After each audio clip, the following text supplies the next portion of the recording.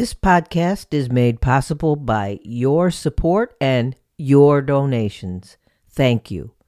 And by the purchase of my book called Everyday Buddhism, Real Life Buddhist Teachings and Practices for Real Change. I will post an affiliate link to the book on Amazon in the show notes. And if you've already read it, please take a minute to rate and review.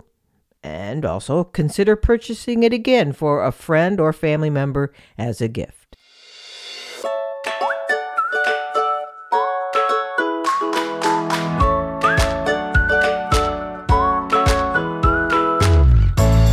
Welcome to Everyday Buddhism, making every day better by applying the proven tools found in Buddhist concepts.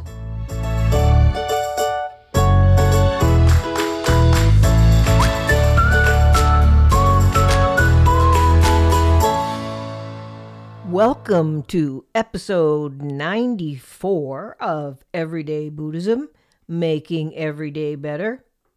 I am thrilled, honestly thrilled, to share this conversation with Rainn Wilson. Yes, that guy. The actor best known for his role as Dwight Schrute in The Office.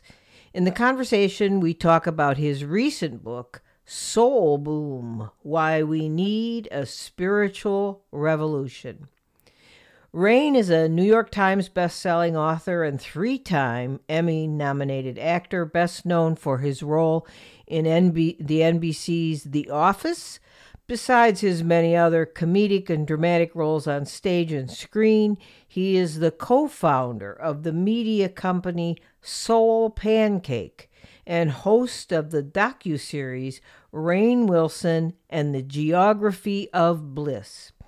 Rainn is the author of the New York Times bestseller Soul Boom, Why We Need a Spiritual Revolution, plus other New York Times bestsellers, The Bassoon King, My Life in Art, Faith, and Idiocy, as well as the co-author of Soul Pancake, Chew on Life's Big Questions.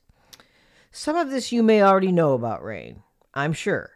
But something you may not know, but will learn from this conversation, is that in addition to Rainn being a practitioner of the Baha'i faith, he is deeply spiritual.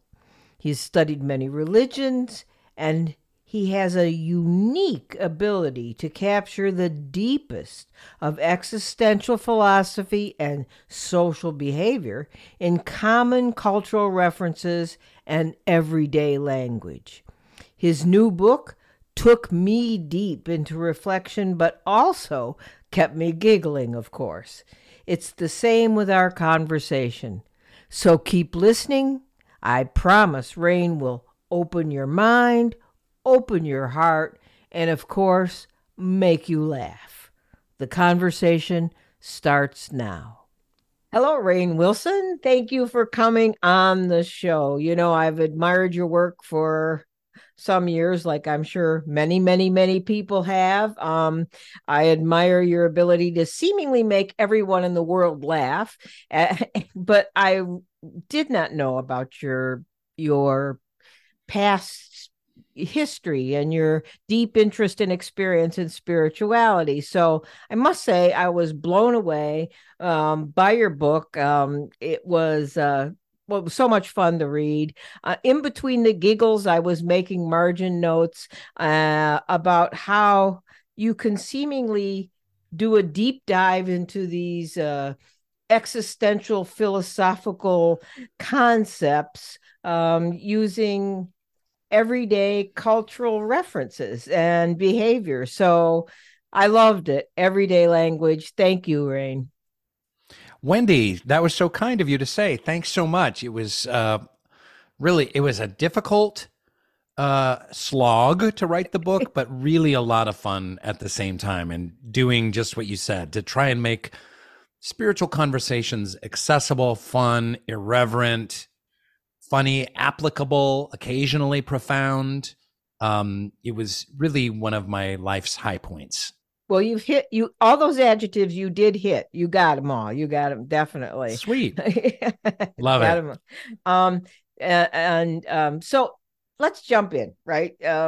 we have to, and no matter who I'm dealing with, you have to define terms. But in this case, I think defining terms is probably more important than almost any other case because there's certain words I refer to. I mean, I'm a Buddhist lay minister and a Buddhist podcaster, and there are certain words I have to be careful about, like the G word and the F word, faith, and sometimes spirituality is tough and soul is always tough. So first of all, what did you mean by spirituality?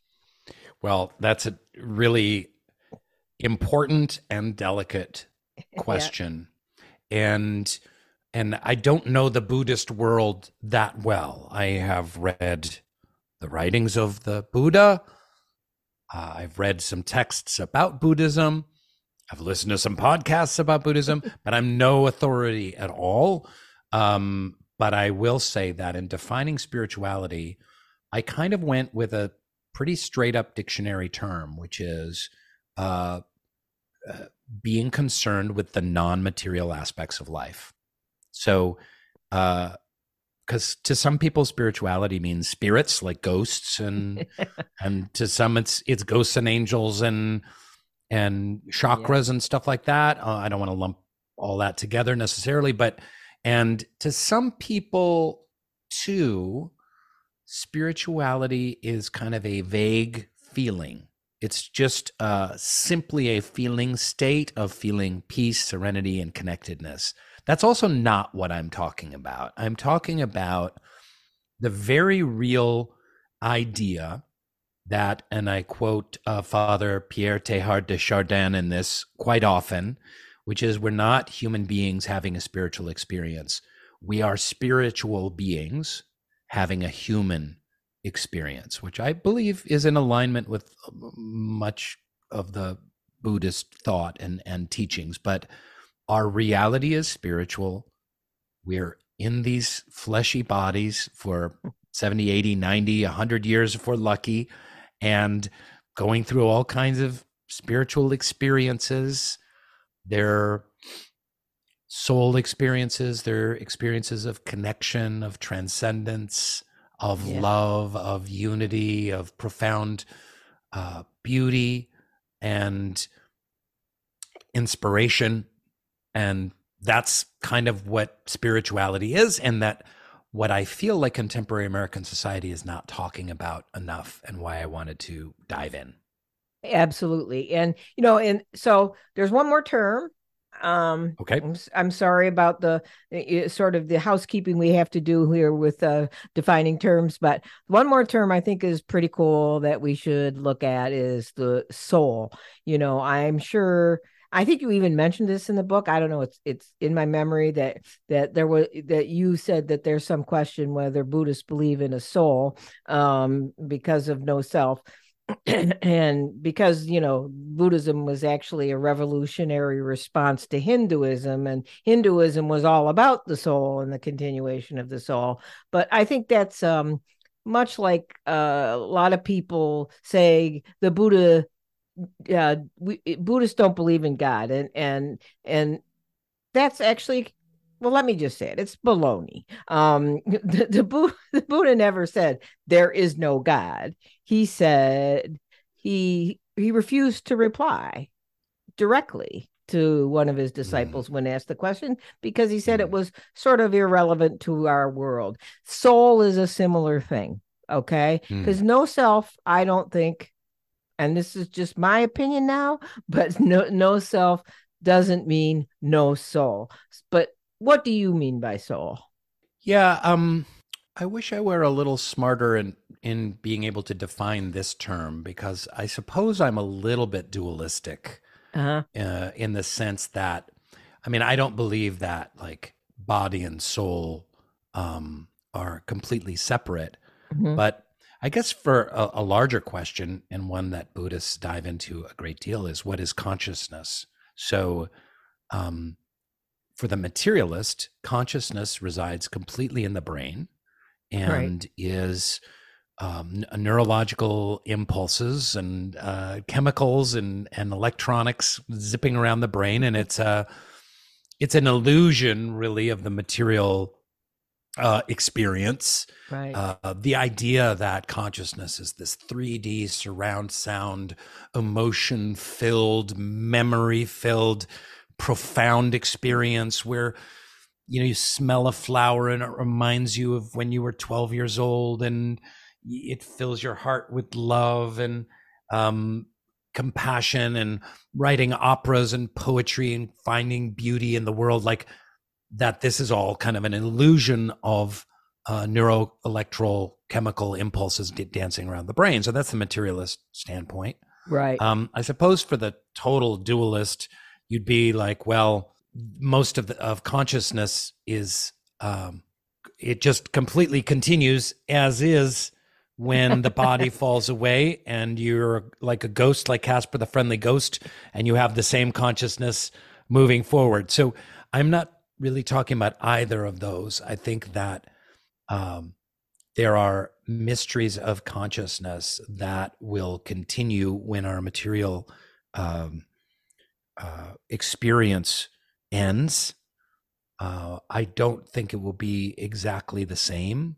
From my faith tradition, the Baha'i faith, there's a wonderful analogy, which is the baby in the womb. And the baby in the womb is developing all of its parts that it needs for this physical world. Right. Does a baby in the womb have consciousness, at 7, 8, 9 months? Kind of. It has some impulses. It can feel longer, I suppose. You can hear music playing outside the womb, etc. But is it writing poetry? No. But it is growing what it needs for this worldly experience. And in the Baha'i tradition, metaphorically speaking, we are growing our spiritual arms and legs and fingers and toes and eyes and ears that we will need for our next evolution. In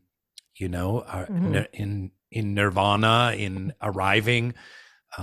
Some might look at it as going to heaven, but in our next plane of existence. So whatever that transition is the soul. I mean, I come at the end of the book and I use the metaphor of waves on the ocean, which is Right. a popular one in both the Baha'i faith and in I guess more Vedantic thought. But the fact that we have an individual identity as a wave, and the wave has a much larger identity as the sea. And that's maybe how I would explain the no self idea, that can you say to a wave, you have a self? Yeah.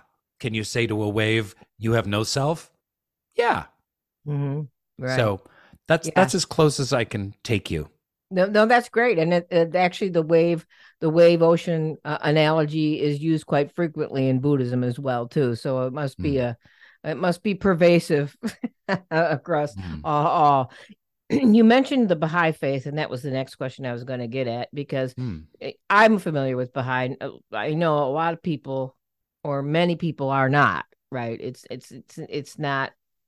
I don't think it's that prevalent especially in the West. So can you give us a short, well, let's say just a quick overview summary of the Baha'i faith, and maybe your spiritual bio within that?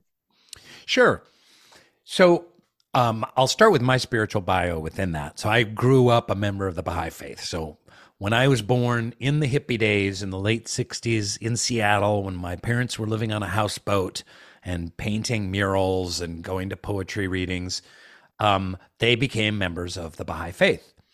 And so I grew up a member of the Baha'i faith. So I left it for a long period of time, like many young folk do, and I wanted to go to New York City and party and rage and go crazy and be an actor and not have to think about God and spirituality and morality and all of that nonsense. But in a nutshell, and again, I want to say, just like if someone were to try and sum up Buddhism, like in a nutshell, it would be really difficult. You can spend your entire life studying it and not get to the bottom of what it means. But the Baha'is believe in a God. So Baha'is believe in a all powerful higher power. this is not any kind of personification. It isn't like any kind of like a man with superpowers or a man with a beard or man at all. This kind of God is called the unknowable essence in the Baha'i faith. So it's beyond comprehension, beyond time and space. Would it be Atman or Brahman? I don't know exactly. That would be more of a Hindu That's a Hindu definition. thing. Yeah, yeah, Yeah, yeah. But actually, but the go ahead, unknowable please. essence is probably what. Well, I wasn't around to hear the Buddha's answer, so I'm not going to speak for him, but I think that's kind of what he was getting at when he said, "I'm not answering that question." Because Right. there, I don't know who said it, but they said, if you try to define God, you don't know who God is, right, or what God is. You can't. Yeah. It is an unknowable And I essence. and I love the way you describe Buddhism as being a response to Hinduism in a similar way that Christianity was a response to Judaism and a reinvention in a revolutionary context. Because back in the Hindu days, every village had its gods, every region had its god. Well, which god do you worship, or which Right. statue to which god do you believe in more? Our village, we pray to this god and offer this to this god. What? So it was this constant debate of which god is best and who has more power, and etc. And so to come into that and say, let's just not even worry about gods, let's worry about suffering and the human experience is truly as revolutionary as it gets. So going back to the Baha'i faith, Baha'is believe in this unknowable essence, rather, and that this unknowable essence sends down specially appointed uh, spiritual teachers throughout humanity's growth cycle. This unknowable essence wants humans to grow and mature spiritually. So, through time, going way back to Zoroaster, to Lord Krishna, to Abraham, as far back as we can possibly go, and Moses, and then the Buddha, and Jesus, and Muhammad, and now Baha'is believe in a new spiritual divine teacher named who goes by the title of Baha'u'llah, which means the glory of God, that these teachers are kind of updating this message. Kind of like when you have a computer or an iPhone and you get these updates Right. to the operating systems. You're not scrapping the existing operating system and Right. putting in a whole new one. You're just having like updates. And if you track the spiritual message and vision through these teachers, it gets gradually more expansive, shall we say. And Baha'is believe that Baha'u'llah's most recent spiritual message for humanity is one of uh, redemption for all of humanity, to bring humanity together in unity and love and mutual service, and to create a world where, of peace and joy, and but in a practical sense, in practical terms, like what do we need to do practically to get there? So as a Baha'i, I am a Buddhist. As a Baha'i, I'm a Christian. As a Baha'i, I'm a Muslim. Right. And I do, read, study, learn from, with great humility, all of the great holy teachers of the past, and seek to apply those to my life personally, and also seek to make the world a better place. And actually, anyone who reads your book, buy the book. Anybody who reads the book will notice how familiar you are with all the different religions. You're able to. I don't know whether you're rattling it off or researching, but it sounds like you're rattling off everything you've studied over the years, which is quite impressive, really, because most people barely scratch the surface of one, let alone all of them. So that was pretty cool to me. And now that we're on the subject of the G word and God, please, please, please share your story of the notorious God show. The show, okay. Well, share that pitch story, because I think that was I laughed probably louder at that one than a lot of your stories. um, gladly. So for me, on my personal journey, trying to understand if there was a God, and if so, what that God meant, um, and what that meant for my life, if there was some kind of unknowable essence, force, God consciousness beyond all comprehension, beyond time and space. Like, what does that mean for my life and my choices in my life? It was a very important part of my journey. So, and I took many years to kind of mulling that over. So, when I had the production company and digital media company Soul Pancake, which some people might be familiar with, we did Kid President and a bunch of other online fun shows. When we pitched a show that I created the idea called The Notorious God, and which was just a modern day exploration of God. Like, okay, we know that God is not an old white man with a beard on a cloud, kind of scowling down like Brian Cox from Succession, um, you know, judging and giving favors to his chosen people and hating on his unchosen people. Like, we all know that's poppycock. But if we're going to remove God from any of those human qualities and, and wrestle with this question, let's explore it. What would God look like through a lens of AI? What does God look like from an atheist perspective, or not look like, from a Buddhist perspective, from different tribal and indigenous cultures? Like, let's just explore the concept of a creator. It's kind of the biggest possible human question. And so we pitched it all around all the streaming services, and they all rejected it, of course, and I knew they would. But, from a couple of them, including Netflix, we got the feedback that it's just too controversial. So that, which is what's so hysterical, is like, you just turn it on and there's some dating show where they're like throwing garbage at each other and getting drunk and sleeping with each other's, neighbors and nannies and whatnot. And like, that's fine. That's fine for contemporary society, but a thoughtful exploration of God is not. And that is just utterly preposterous and shows kind of where we are as a culture right now. Absolutely. I mean, that's sort of like the turning point of why we need a spiritual revolution, right? That's the deal, right? Right there. To me, one of the most important concepts, and it may not have been your central theme, but it seems like the central pivot point around which the book was sculpted was how you classified spiritual, and you started the book this way, how you classified spirituality within two aspects, but the two aspects were characterized by older shows, not to me, not so old, but Kung Fu and Star Trek. Can you set this up for us to the audience? Sure. Well, I kind of came to understand the world through television because I was kind of raised by a television set in the 70s and 80s. And when I was trying to frame spirituality and our spiritual journeys, I used as a metaphor two of my favorite TV shows from the 70s, like you said, Star Trek and Kung Fu. So for those who are not familiar, Kung Fu is about a Shaolin monk who has left the monastery to go to the Old West, the Wild, Wild West.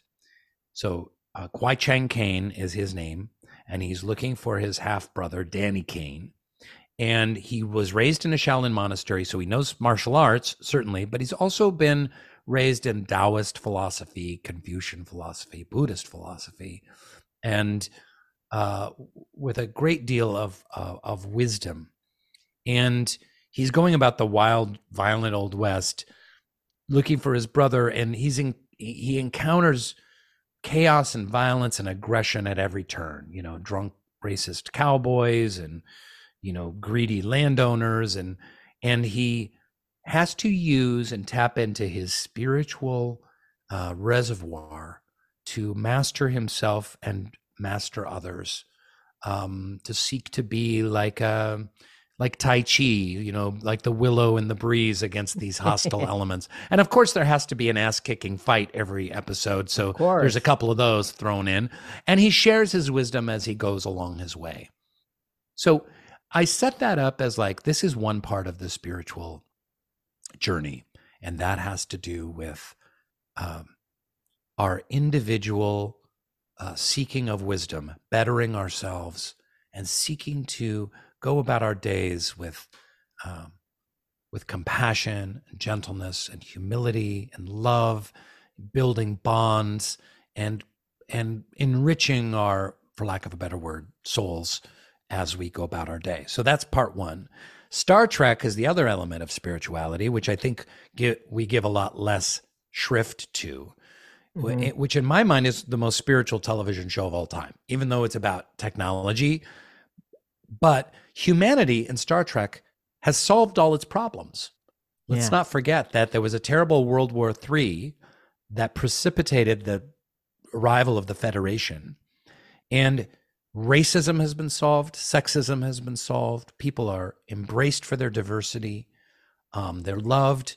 They're all living in harmony with nature.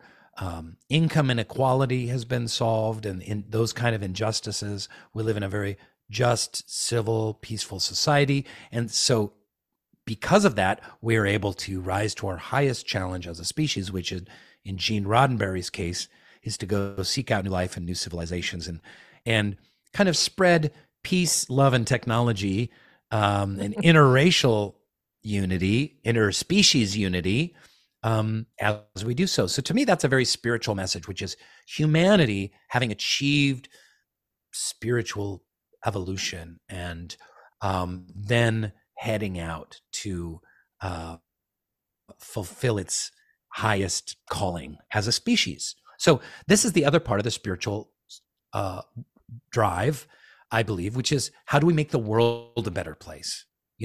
I think one mistake that Buddhists make a lot is they seek to use Buddhism as a tool to bring serenity to their hearts, and they stop there. And if you read through the Dhammapadas and the lectures of the Buddha and the Pali canon and the everything, like you see how much the Buddha is talking about reducing the suffering of others and spreading the message of the Dharma, and it being and working and being in service to others. And sometimes, especially in contemporary American Buddhism, we kind of lose that. And it's kind of this Eckhart Tolle, like just be in the moment, take deep breaths, find more peace, and then enjoy your life more. And that's great. There's nothing wrong with that. And that a lot of that has to do with the Kung Fu path. But how do we elevate humanity? 8 billion of us on the planet, 1 or 2 billion of those are suffering and below the poverty line. And this has to do with social justice, and it has to do with, serving the poor and maximizing our own spiritual qualities to try and make the world a better place, like you're trying to do on this great podcast of yours. And so those two elements of the spiritual journey have a dance. They're kind of like a yin and a yang. They feed each other. We nurture our souls. We find tranquility and peace, and then we share that. Because of that, our spiritual batteries are charged, and we can give more service to others. And in giving service to others, that actually charges our batteries in a whole different way. And there's the dance between the two. And so I really wanted the spiritual revolution, in large part, is a deeper conversation having to do with how do we take spiritual qualities and ideas and philosophies and help transform systems in the contemporary world to make them better and more spiritually arrived. Yeah, absolutely. And I agree with your sort of characterization of Buddhism, especially from the Theravada perspective, the Dhammapada, the original sutras. The Mahayana perspective, although is a little different, but yet both are founded on the three jewels, which are Buddha, Dharma, and Sangha. And I think what in a complete misappropriation of what Buddhism should be in our current culture, they've thrown Sangha out. like you talk Mm. about, they threw spirituality out with the religious bathwater. i think Yes. I think they threw sangha out and said, Mm. this is all about me. If I just sit here gazing at my navel and feel all chill, all's good, right? That's the whole point. Or Mm. what's worse, in my opinion, is the ubiquitous mindfulness cult, if you will. And I don't mean that in a really, accusatory way, but that became just as commercial, um, as everything commercial. In other words, it was misappropriated and adopted by by corporations and by the army. I mean, they train army recruits in mindfulness based activities so they can kill better. Now, we can be mindful of a lot of things, right? But Mm. if we're not mindful of the Sangha, which doesn't just mean the monks and nuns, it means, because Buddhism is founded on interdependence or interbeing, then we have to be cognizant of everyone in the world. So Mm. I think you totally nailed it with what you just said. Mm. That's beautiful. And I hadn't heard that before about the Sangha. I hadn't thought about Sangha as community and building community and serving community.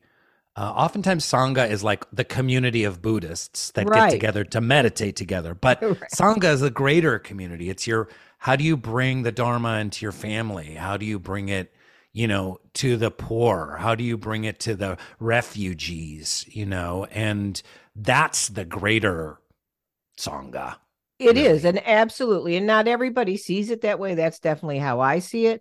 Um, because I implied in that message to me was always, if we're all interdependent, Sangha can't just be this little circle of Buddhists Mm. or feeding the monks or feeding the nuns like it was back in the original days, or it is Mm. in native Buddhist cultures, but unfortunately, like I said, I think Buddhism and the message of Buddhism has been broadly misappropriated in our Western culture. So, point taken, and I agree with you wholeheartedly.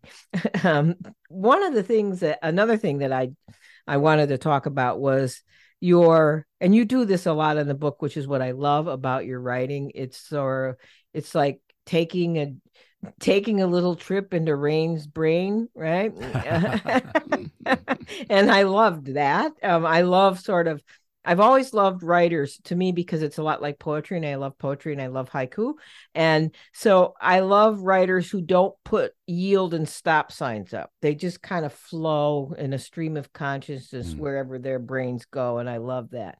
But you did this sort of introspection of your own internal narrative about the word sacred, or what is Mm. sacred. That is so Mm. important. I mean, I'm just going to say for me, because I think it's good to share, because it'll get people asking themselves, what's sacred to you, right? Maybe my listeners would want to say, what's sacred to me? Because I think the word sacred shouldn't be thrown out with the word holy. I mean, there's so many sacred things in life. And to me, that's the common, the ordinary, the silly, that's all sacred. Like, Mm. Mm. things that make life good, things that make life fun, things that make me happy, things that make me so happy that I'm trying to make other people happy, things that make me love and have compassion for others. So, a few things that make me happy and a few things that I consider sacred are awe over how amazing things are built, like skyscrapers and bridges. I'm always Awe is a cool part of sacred, I think. Um, Mm. an ant carrying twice its weight across my Mm. driveway. It's like, how the heck? How do they do that? Um, uh, Cicadas. We're in cicada season here. The pure um the pure loudness of cicadas are Mm. amazing. They're little insects, and it's like nothing could Well, get the loud. and the roar of It, cicadas is every however many years it is a mating call, and then they furiously mate and then they die. Die, which isn't so And cool. then the little baby cicadas come up and do the same thing. Like I, such a mysterious Yeah, cycle. it's so true, and I've always had this thing about cicadas, so I always look forward to this time of year because there's that roar again, and the baseball in my backyard. These are things that to me are sacred. So, Mm. which is what I think. You talk about haiku in the book, and Basho, thank you very much, and which I think this is what haiku is all about. It's what they're getting at. It's like, where's that little sacred bit in life as you go through your life? So, what do you have to say about sacred? Well, I can't say anything better than what you just said. Honestly, that was really beautiful. I love it.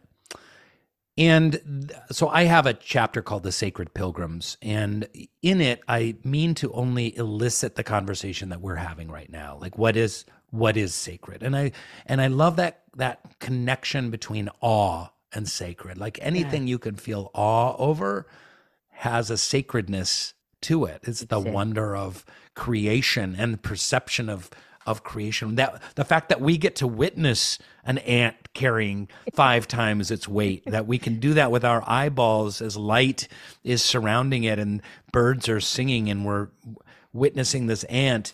Um, that's sacred. So I wrote the chapter because as a Baha'i, I went on a pilgrimage to the Baha'i holy sites in Israel. In northern Israel is the Baha'i Holy Land, and that's where the prophet, founder of the Baha'i faith, Baha'u'llah, was buried. As a matter of fact, I wrote. You can find it online somewhere. I wrote an essay that's not in my book called "Me and the Prophet," because how recent Baha'u'llah was is when I was a baby. There was a guy in his 90s who, when he was a teenager in the 1880s, had met Baha'u'llah in northern, Wow.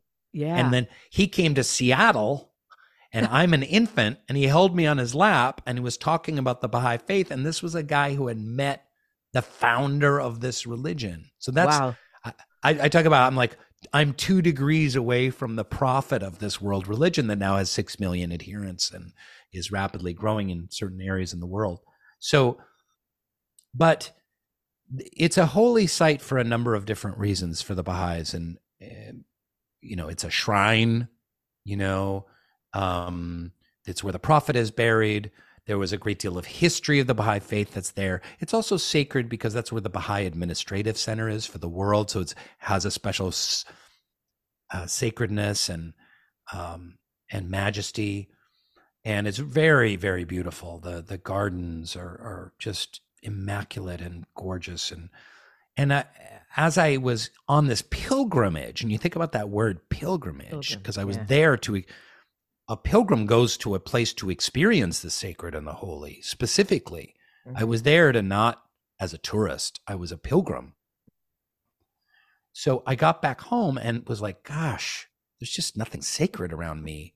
And that's my own fault, right? Like I'm on the phone, I'm on the Zooms, I've got appointments, I've got to pick up my dog poop, I've got to take my kid to the doctors or, you know, and I was like, I really missed that sense of the sacred. And so for me, it was more of a conversation that we can all have to say, how do we find the sacred in our life and our lives and nurture it, and the holy and the awe and curiosity that comes with it? How can we connect with, is everything sacred? If we perceive it in a certain way, does it become sacred? Um, is a strip mall with a Taco Bell and a Pizza Hut and a dumpster and a liquor store, is that sacred? Doesn't Mhm. feel like it, but I don't know. I mean, I use the example of there's a restaurant I went on my first date with my wife in 1990 in Seattle called Sea Thai, and it's still there, probably different owners, but it's been there forever now, 30 some years. And we had a lovely first date having Thai food. And to me, when I go to Seattle and I drive by it sometimes, I'm like, oh, that's sacred to me. Like there's a part of my heart is captured in this dingy little Thai restaurant that's there to make money. It's not there to provide some service. So it's a conversation we should be having. And I do bring it back to Basho and this idea that is so beautiful at the time, where the haiku poets would travel around medieval Japan, witnessing nature and writing about nature and witnessing the divine in nature, whatever that means, however you want to qualify that. The divine, the beauty, the majesty, the transcendence, the eternal, just the beautiful. And then writing about it, creating, so making art, and then leaving it at the shrines, at the various shrines, the Shinto shrines and Buddhist shrines, and the sacred places, and visiting those sacred places. So the sacred, the arts, nature, God, eternity, beauty, it was all interwoven in such a majestic way that we don't live our contemporary lives. And to me, like Basho taking his pilgrimage, because he would take his pilgrimages from shrine to shrine to shrine, leaving haiku in his wake, is how we should all be living our lives, and not separating into boxes. Oh, art is over here, nature's over here, beauty, eternity, and transcendence is over here, and sacred spaces are over here. But how do we integrate all of that? Absolutely, well said. And I like about that, like putting everything in little boxes. We all, my teacher's father, who my teachers, always said we want to put a period on everything, and once we put a period on the end of everything, it ceases to exist. So as soon as we label something like, well, this isn't sacred, it's a strip mall, for God's sakes, it can't be sacred, then it can't be sacred, because we just said it couldn't be sacred, so therefore it can't be sacred, right? And I sort of, the way I think about these things is like, everything is sacred or nothing is.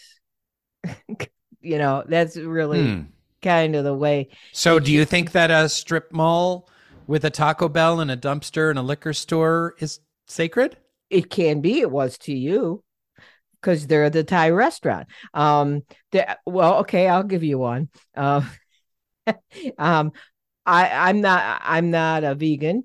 And there was a lobster shanty up the street from us, and it was in an attached building to a gas station. I'm not kidding you here. It was the fish shanty. I mean, you didn't eat there, but you bought your fish. And there's the fish shanty and the gas station. And everybody in the neighborhood loved this, because they would run up to the East Coast. I'm in Rochester, New York, so we're not like a hop, skip, and a jump. So they'd get in their refrigerator trucks, they'd go to Maine or whatever, and come back and load up the freezers and the refrigerators at the gas station, and everybody in the neighborhood and everybody in the broader neighborhood was like, oh, where did you get that? Where did you get that lobster? Where'd you get this? Where'd you get that? And they'd always say, well, at the gas station. So that was, to me, felt pretty sacred, by the way. I mean, it was pretty. But to a vegan, that could be the place of mass death of lobsters. It absolutely It's like the Auschwitz of lobster farms or something, and could be an abomination. It absolutely could. So I guess it depends on how you label it. That's really I think Buddhism in a nutshell is, we don't apply labels to anything, because everything is empty. You've heard of emptiness in Buddhism, right? Emptiness just means everything is interdependent and impermanent. So whenever you label something, you stop the flow of interdependence and impermanence. So to me, sacred enough.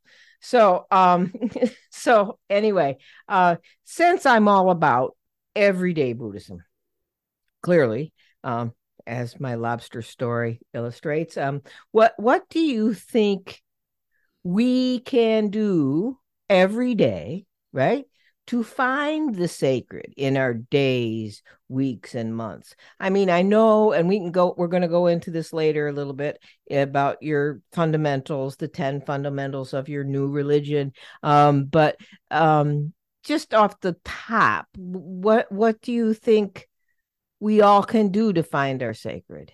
And without taking pilgrimages, because not everybody can take a pilgrimage to the Right. Mideast, right? So, Well, listen, you Buddhists do this better than anyone. So I don't know that I have any direction to give the average practicing Buddhist who is far more grounded in the dailiness of sacred finding. I will say that 50 feet out this window here is this bench that I meditate on yeah. most mornings. And that's a sacred pilgrimage as well, to my meditation bench. And there's hummingbirds and old olive trees, and it's gorgeous. And we can all have the equivalent of that, the place that we go to find tranquility, stillness, peace, to connect with the emptiness, the empty mind, the beginner's mind. So I think that's really important. And I imagine that 90% of your listeners have a daily practice, probably stronger than my own daily practice. Well, So I I just wouldn't. want to say, not so. I have a lot of listeners, and a lot of them are new to Buddhism, so everything is new Okay. to them. So All don't. right. All right. Well, a contemplative practice is crucial to anyone's spiritual path and journey. Amen. And it doesn't matter if you're a Muslim or a Christian or Jewish or Buddhist or Jewish, Judish, or Baha'i, but to find that stillness and that eternity, and to recognize that we are not our thoughts and we're not our feelings. Our consciousness is something greater than that, and yet lesser than that at the same time, Yeah. is really important. And so that's part of it. And I think if we can incorporate more ideas around the sacred into that practice, I think that's great. For me as a Baha'i, I also feel that prayer is important. Yeah. And let me define prayer. Prayer is when in the chapter The Notorious God, I talk about this concept of sky daddy. So I want to remove God as far as possible from the idea of sky daddy. We're not asking sky daddy for favors Right. like we ask, like when we're 7 years old and we're like, Dad, can I have a lollipop? It's not, that's not what prayer is, but expanding our heart consciousness to a beseeching communication with the power of the universe. Anne Lamott has a beautiful book called Help, Thanks, Wow. Those are the three prayers. So you're asking for help. You're beseeching gratitude. Thank you for what I have. My senses, my health, my Toyota, whatever. And then wow, which you talked about, which is awe of the beauty and wonder of not only nature, but just the experience of being alive. Like, wow, I get to do this. That's so important. That's what we can do. And then I think, how then do we tap that to help others? And that doesn't mean you've got to join a nonprofit. It doesn't mean you have to go to Ukraine or, some poor village, in Laos somewhere to do that work, although that's fine. But in your own way, in your family, in your community, at the grassroots, how can you tap that reservoir to maximize your service to others and to find our identity through service?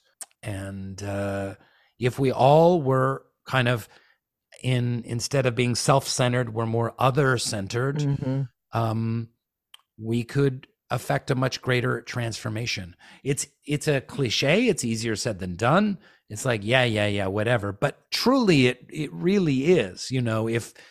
If we have 300 million Americans, and if 8 million are doing good for others, and we could make that 80 million, then things really might change, and we can get more specific and systematic in that. It doesn't just necessarily mean like, oh, I have an extra half of a sandwich, I'll give it to this homeless guy. But we can be systematic in our pursuits to achieve maximum impact in that work. Absolutely. And a lot of it just takes thinking about it. We talk a lot about intention in Buddhism.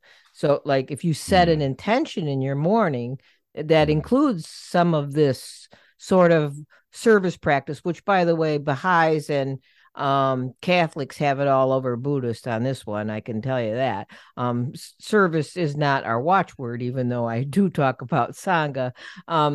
But yeah, if we set an intention, and like I'll add to your prayer, in meditation, I think meditation and prayer, I agree with you. It is combined, and it's very important that it be combined because it's like it's sort of non-dual in placing it that way, because it's sort of like breathing, like in and out, right? Right. mm, So, mm, but in the type of Buddhism I practice, and just like all the different sects of Christianity, when people say, what do Buddhists, they ask me, what do Buddhists think about this? I always say, okay, first of all, there is nothing as a Buddhist. There are hundreds of different types of Buddhism. I happen to practice a type of Buddhism called Shin Buddhism. It's a Japanese Mahayana Buddhism. In And guess what? We don't Meditation isn't necessarily a central part of our practice, but chanting is, which is a lot like meditation and a lot like prayer. I think of it as both.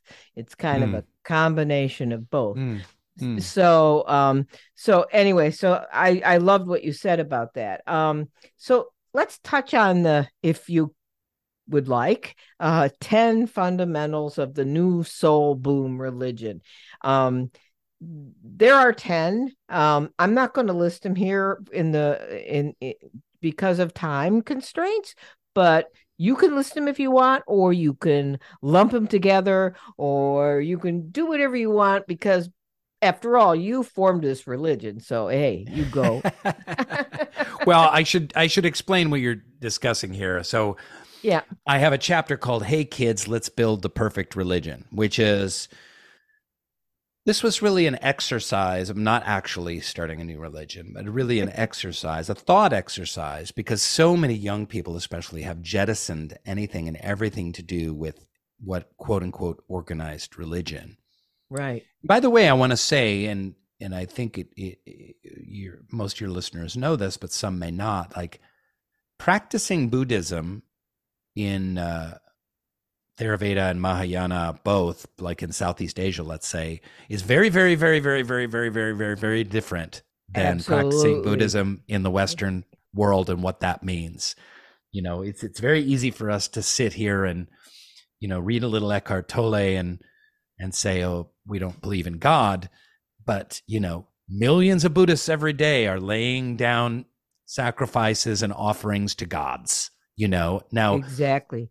And they you have know little ghost houses in their backyard. And Yeah, yeah, yeah, and yeah, they're giving cooking oil to this god, and they're yeah, blending Hindu gods with the Buddha and making offerings at statues of the Buddha. These are right. millions and millions and millions of people. We can't just denigrate Buddhism and say, well, they're wrong or they're misguided or whatever. It's a different way of practicing this ancient, faith, this 2,500-year-old faith. And but anyway, in building the perfect religion, I, there are many lists that I created. Number one is I Yeah, created a list of 10 universals of all faiths, and this applies to both Buddhism and Islam. It's very easy to look at like the differences between, let's say, Buddhism and Islam. There's many differences, right. but it's a little more challenging to look at the universalities or commonalities. But I think it's really important to do that if you're on a spiritual journey. The seeking of transcendence, service to others, witnessing beauty, there, some idea of there being something beyond the material is super important. These are in every religious tradition. The list goes on and on. So then I create this list of 10 qualities of a perfect, religion. And again, it's been very funny. There's a lot of born again Christian articles about my book, and they're like, well, this is a good idea, but it's not right because it doesn't accept Jesus Christ as the way and the truth and the light, and it doesn't Yeah, accept the Father, the Son, and the Holy Ghost, and therefore it is of Satan. And it's like, well, no, guys, it's a thought exercise. And I don't even remember them. I don't have the book in front of me right here, but I have them listed. If you would like me to okay, do go do ahead, it. rattle a few off. Okay. Higher power, but I have to say how you wrote it because this made me laugh out loud. A big guy gal force creator thingy that has our best interest in mind and is not Voldemort. So that's one. Okay.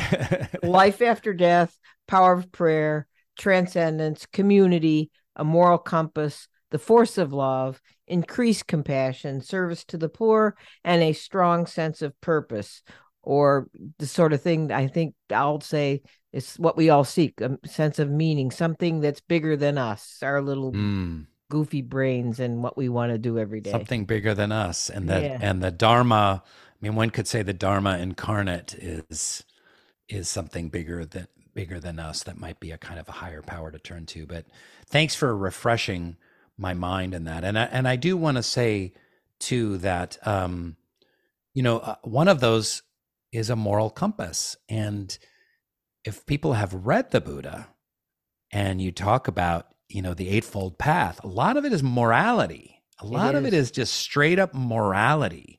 Do the Absolutely. right thing, not the wrong thing. Do the selfless thing, like give to others, and you know you don't succumb to rage. And there's all kinds of moral teachings on the Buddhist path. And I think a lot of Western Buddhists, again, they really separate themselves. They're like, well, we're not anything to do with morality. It's like, Mm-hmm. well, go to the source, guys. Go to the Mm-hmm. source. But I'd love to hear your take on that. What is A sense of moral compass yeah, in terms of a from Buddhist Buddhist practice, practice. I really seek to learn and understand that, because it's something I haven't completely wrapped my head around from a Buddhist perspective.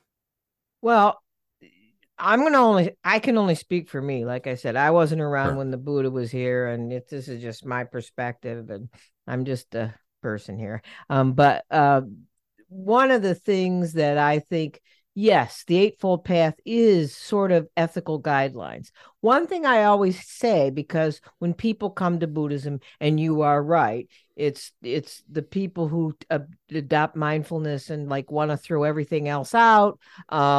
They get all turned off. They think it's like Moses and the tablet and all this stuff, and that thou shalt not, thou shalt not, thou shalt not. And in the case of Buddhism, they come and they think, well, right, right, right. I do an introductory course as well as a sangha, and when people come to the introductory course, they get all hung up on right. They start sweating, and what's right mean? What is right? What is this right business? And I Mm. said, well, the Buddha used the term right. And by the way, just like the first noble truth is life is suffering, and I know you've heard this before. Suffering is a sort of a mistranslation. Yeah. That's not really what the point is from the Sanskrit or Pali. It's mostly about life is not always perfectly satisfying every Yeah. day. I Yes. call it anxious discontent. Exactly. Or I called it in my book, Life is Crappy Sometimes. That's it. Yeah. But in the Eightfold Path, right is a mistranslation. It doesn't mean do the right thing. Mm. It Mm. means do the most skillful thing. Ah. It's sort of like having a golf coach or a tennis coach or something, and they say, Mm. "Now don't bring your backhand back that far because you're going to overswing and you're not going to be straight or whatever." I play a little golf, so not I'm a hack, but the point is that that's me. That's like I want to play golf with a Buddhist because I know you're completely in the moment and you're only seeing the ball. You would baloney. never let anything distract you. And you wouldn't watch where the ball's going as you hit it. Baloney, and ask my wife Golfing with Buddhists. ask my wife what I say after all those crappy shots, and then you'll Ah. know you're not playing with a Buddhist. But anyway, yeah, right means this is the most skillful way to do it, because if you do it this way, you're less likely to hurt yourself or hurt others, Hmm. which is essentially ethics, right? Hmm. It's Hmm. ethical.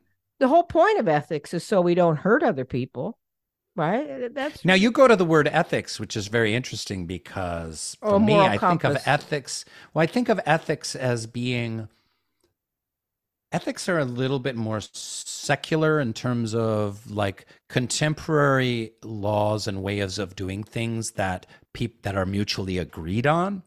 And I mean, maybe I have a misconception, whereas morality kind of comes from a higher place. Is there anything in the Buddha's teaching where this skillful path, doing the skillful thing, um, Yeah, see comes this. from some other, I don't want to say God, but like that dharmic being in kind of the peaceful Yeah, dharmic harmony comes from the Buddha, right? I mean, the Buddha is the awaken. embodiment of that.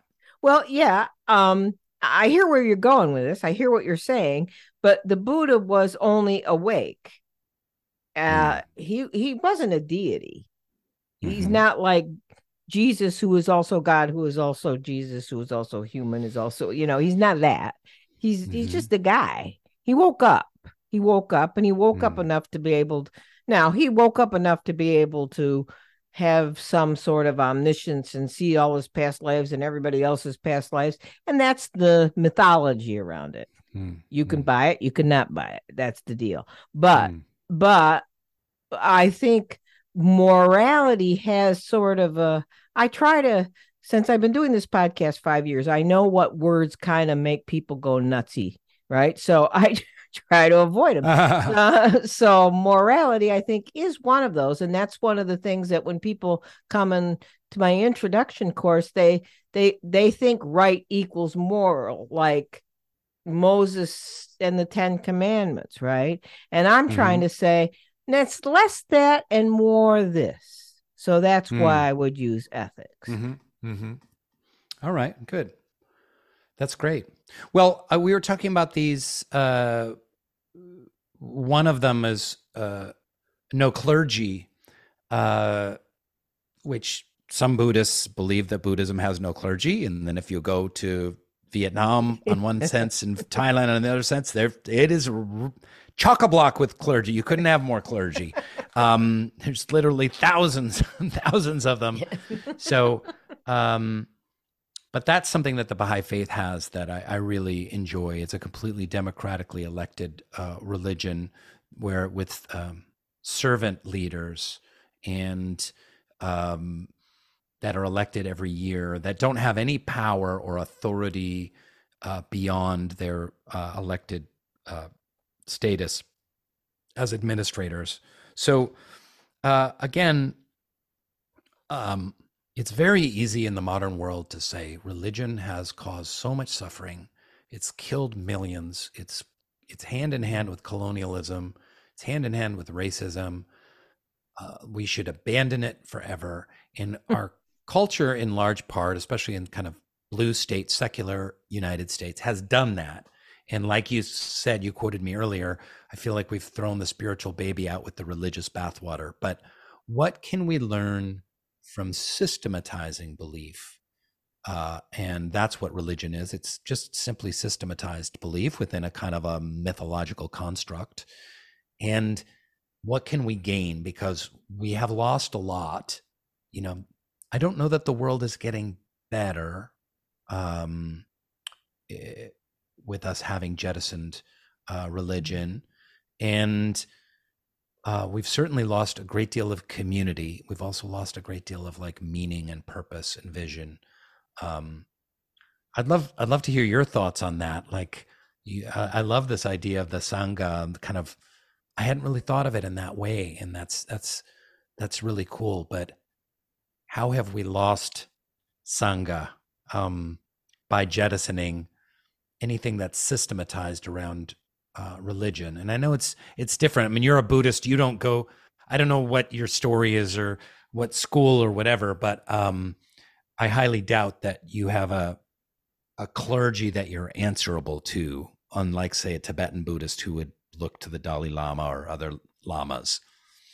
Yeah, I first of all, I want to go to the first part of what you just said, and I totally agree that I think jettisoning religion is has been very bad for us as a culture and as a society. I mean, I get everything you said. I agree with, the negatives of religion, but um I did this podcast with Satish Kumar. I don't know if you know of him. He did the Mm-mm. peace pilgrimage years ago, walked around the world. He's in his Mm. 90s now, and wonderful guy. You should look him up. And I said, well, what you say is that people's complaint to you is that you're completely idealistic and there's no realism here. And he said, well, the realists have been in power for hundreds and hundreds of years. How's that going for us, right? How's that going for us? So it's like religion, I don't think is any different. The evils of religion are no different than the evils of corporate America or the corporate West, Mm. in my Mm. mind. Now, I'm not going to go all socialist on us here, but I really do think that you just, again, it's we when you start labeling things, you get into a whole lot of trouble.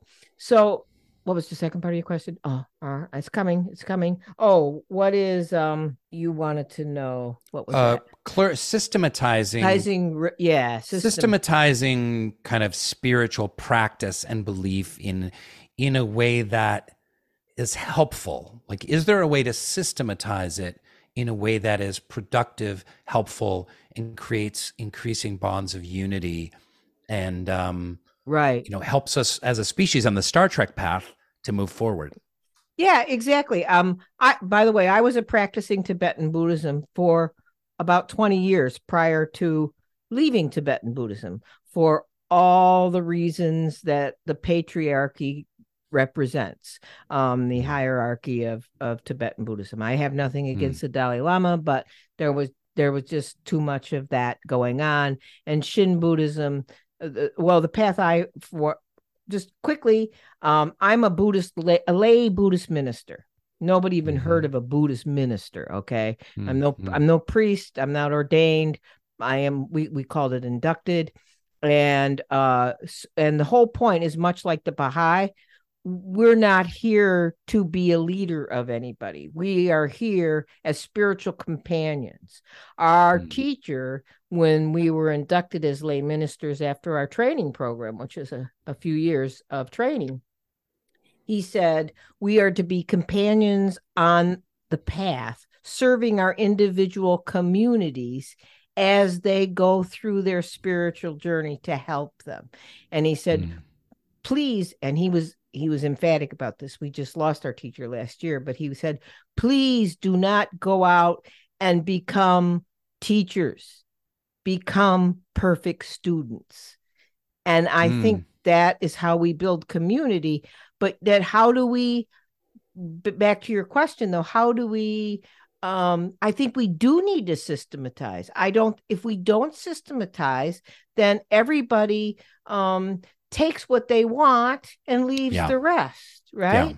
It's Yeah. smorgasbord spirituality, which never Yeah. works. When people come to my group, I always say, or when they write in from the podcast, they always say, what can I do? How should I do? I said, well, you can explore any kind of Buddhist path you want, but pick one and hang around it for a while. Because otherwise, Mm. you're not going to learn anything. You're just Mm. going to decide, I don't like this. I don't like that. I don't like this. This does this. I don't want to do that. How does that help? So, yes, Mm. systematizing is very important, I think. Yeah, and I think that's where a lot of spiritual paths line up, kind of politically, kind of like on the political left. Oftentimes, and it's a point that I make in the book, Yeah. systematization is viewed as evil in and of itself. Right. But you Right. know what? The other side, the forces of racism, of materialism, of greed, um, they're very well organized. They really know how to systematize. They do it so, so well. Oh gosh, And if yeah. we think that we're going to fight them by, when we feel like it, engaging in some little protest here or there, and not like building, you know, coalition, and then we're sadly mistaken. Um, I quote Bertrand Russell in the book, and he says like, uh, if I might misparaphrase it. He says, if you, it's essentially like if you want to change the system, don't tinker with it, but build a new system that makes the old system obsolete. So, Absolutely. and that's one thing I would love to see a little bit more is people of all faith traditions kind of having that conversation. Like, how do we build new systems that make, can you talk about the patriarchy? I'll talk about consumerism. You can talk Yeah. about capitalism, whatever it is. Um, these systems don't work and No. they're rapidly breaking down, and they're going to really break down. Even kind of contemporary quote unquote democracy is going to break down.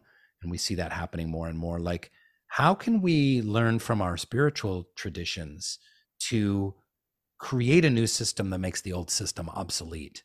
And maybe that's overreach, but I truly believe that there are some answers to be found in the great wisdom and faith traditions, all of them. And we can be humble students, as you say, not teachers, but humble students to all the world's faith traditions, and Yeah. use those tools to help transform and make the world a more beautiful garden. Absolutely. And I beautifully said. I think that's exactly right, and that's what I was saying about what Satish Kumar said. It's like, we gave all these realists a chance, and they blew it. Like, we're at the verge of extinction. So I think it's time for those of us who are idealists to get in and recreate the world, right? And that's kind of what he was saying. You uh you offered those 10 additional principles, and one of them was like the no clergy, which is cool. And of course, another one which I have to emphasize because here I am, a woman, centrality of the divine feminine and profound connection to the natural world. That's so important. And you mentioned in that section, you actually quoted from Merlin Stone in her book When God Was a Woman, about how religions whose deities were feminine were at the core of the earliest religions on earth.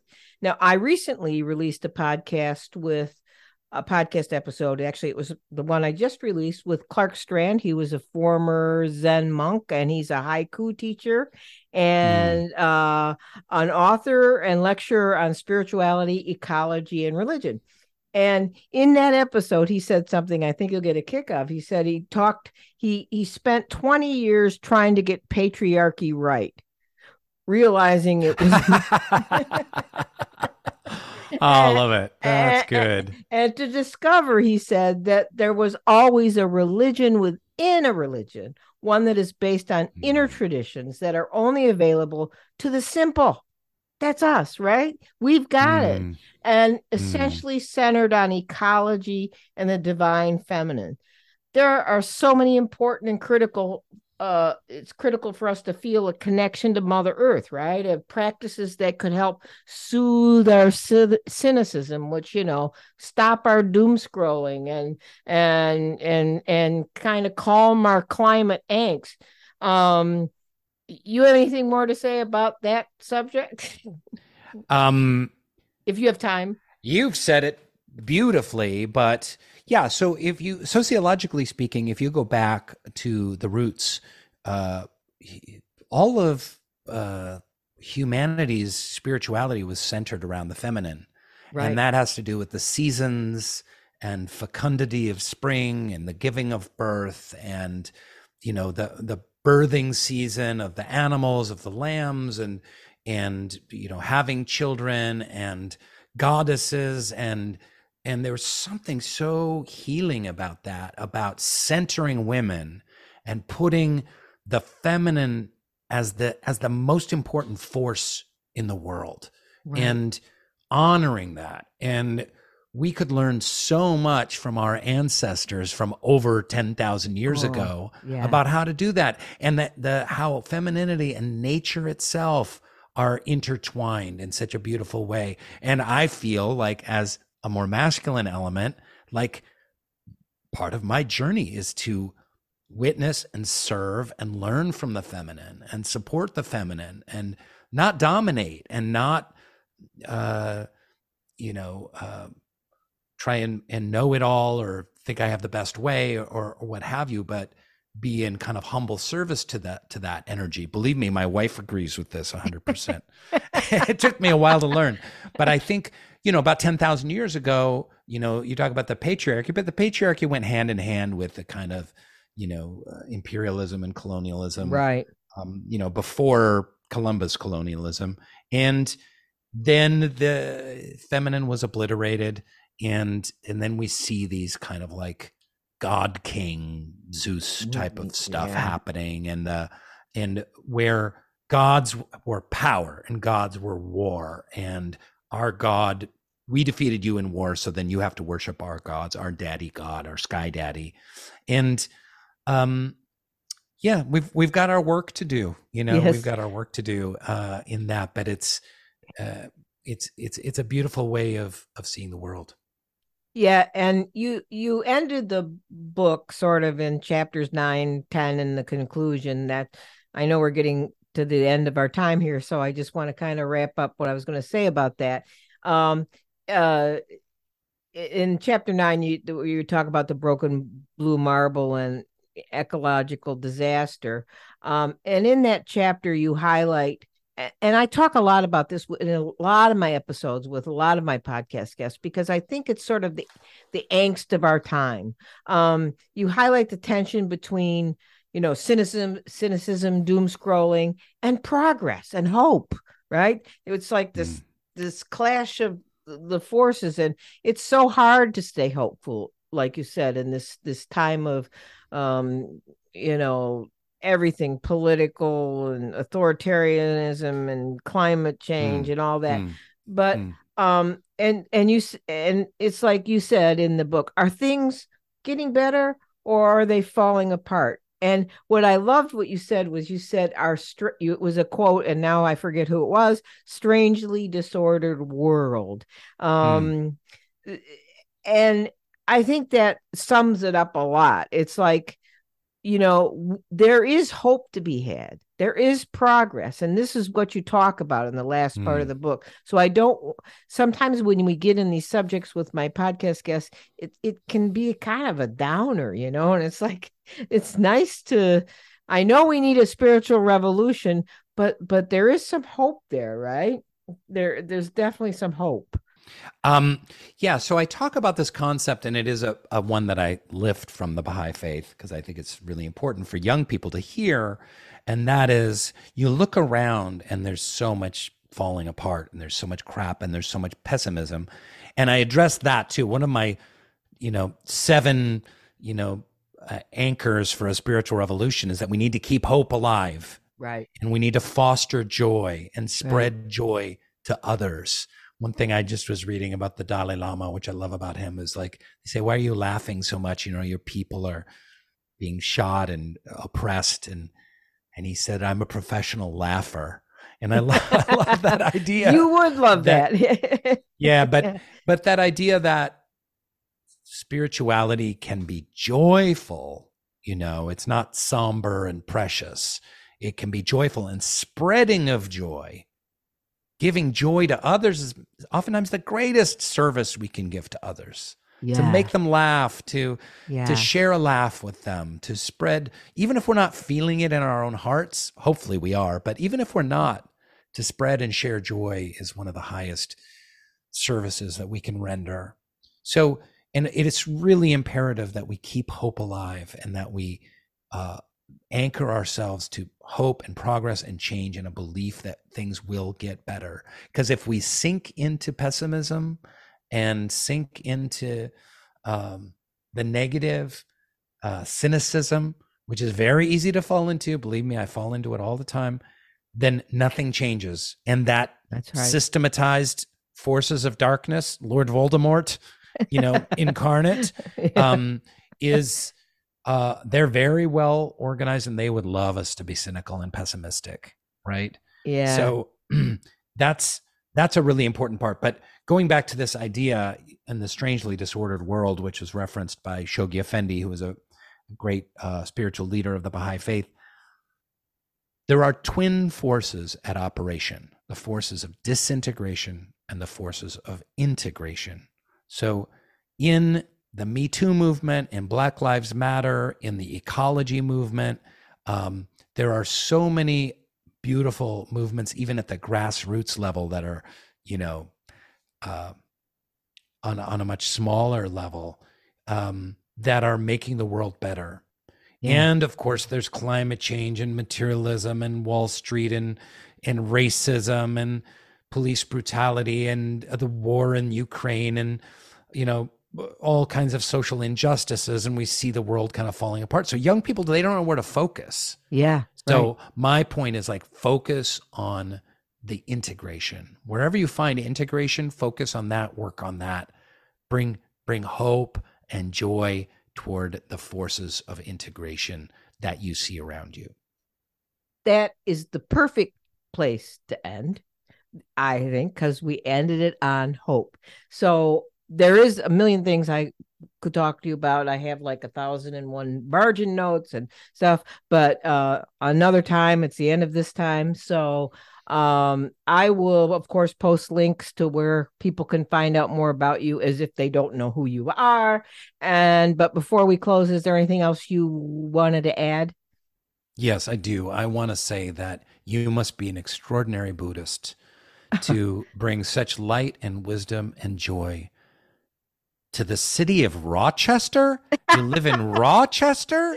It would take a very evolved Buddhist to live in Rochester. So that's amazing. I salute you. Well, I have to say, do you know that the Rochester Zen Center, one of the most famous Zen centers in all the world, was founded because the Zen monk said, this is the perfect place for a meditation temple because with this lousy weather, there is nothing else you can do here.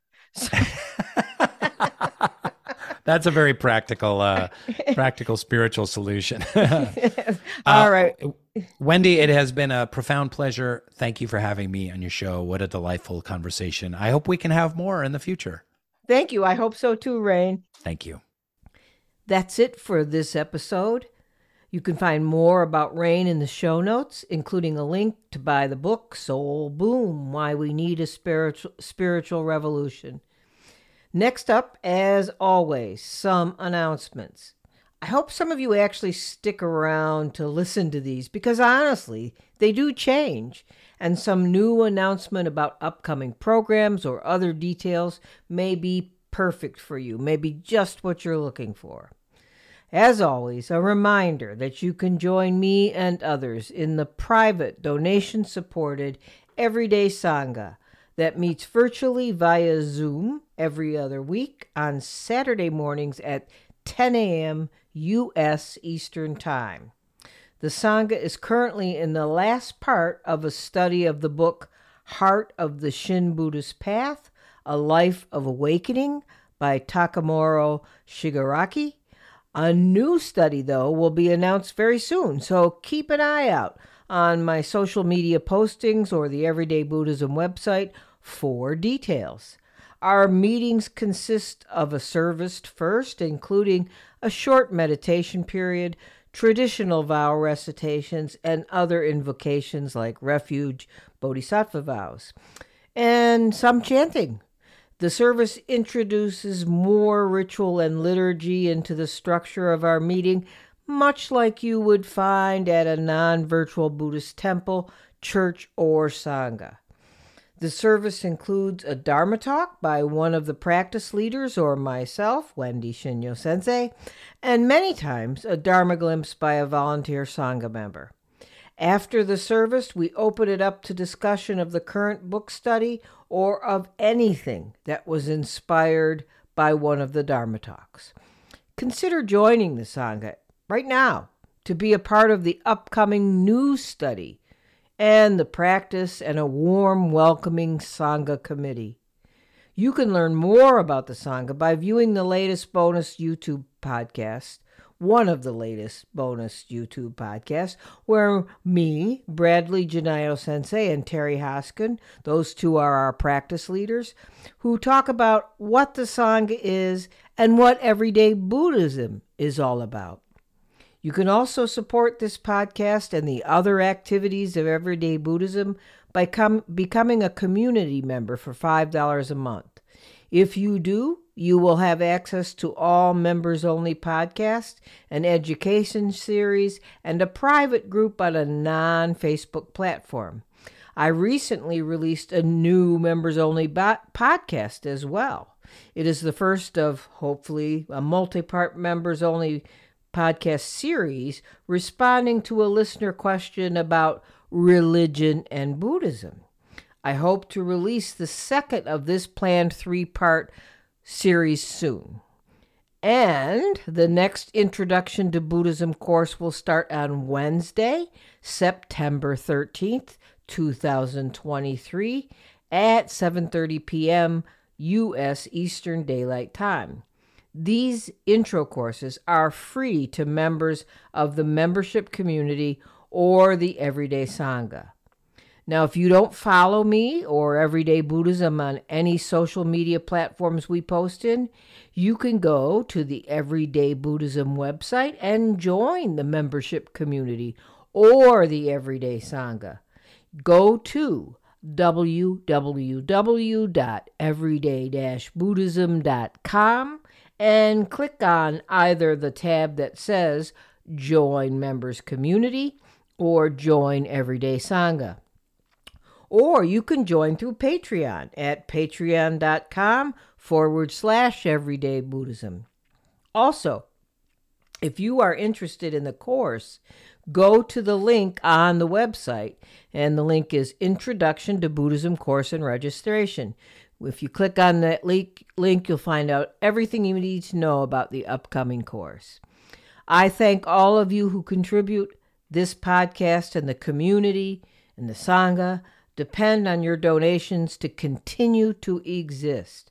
I don't seek podcast sponsors and don't ask for financial commitments through paid podcast memberships, so my work and the costs needed to support what I do is entirely self-funded, except for your donations. Please consider a one-time or continuing donation through Patreon or on my website's Donate tab. You can also buy me a coffee on the coffee cup link on the website. You can find all these links in the show notes. And thanks to all of you who write in with comments and questions. As the latest bonus member podcast illustrates, I read your emails and may even pick your question to feature in a bonus podcast. Another way you can help is to rate and review the podcast on your favorite podcast platform. It's important to share the podcast with others if you find it helpful in your life. And if you could, take a minute to comment so people will know why you love Everyday Buddhism. That's all for the announcements for this time. So until next time, keep finding ways to make yours and everyone's days better.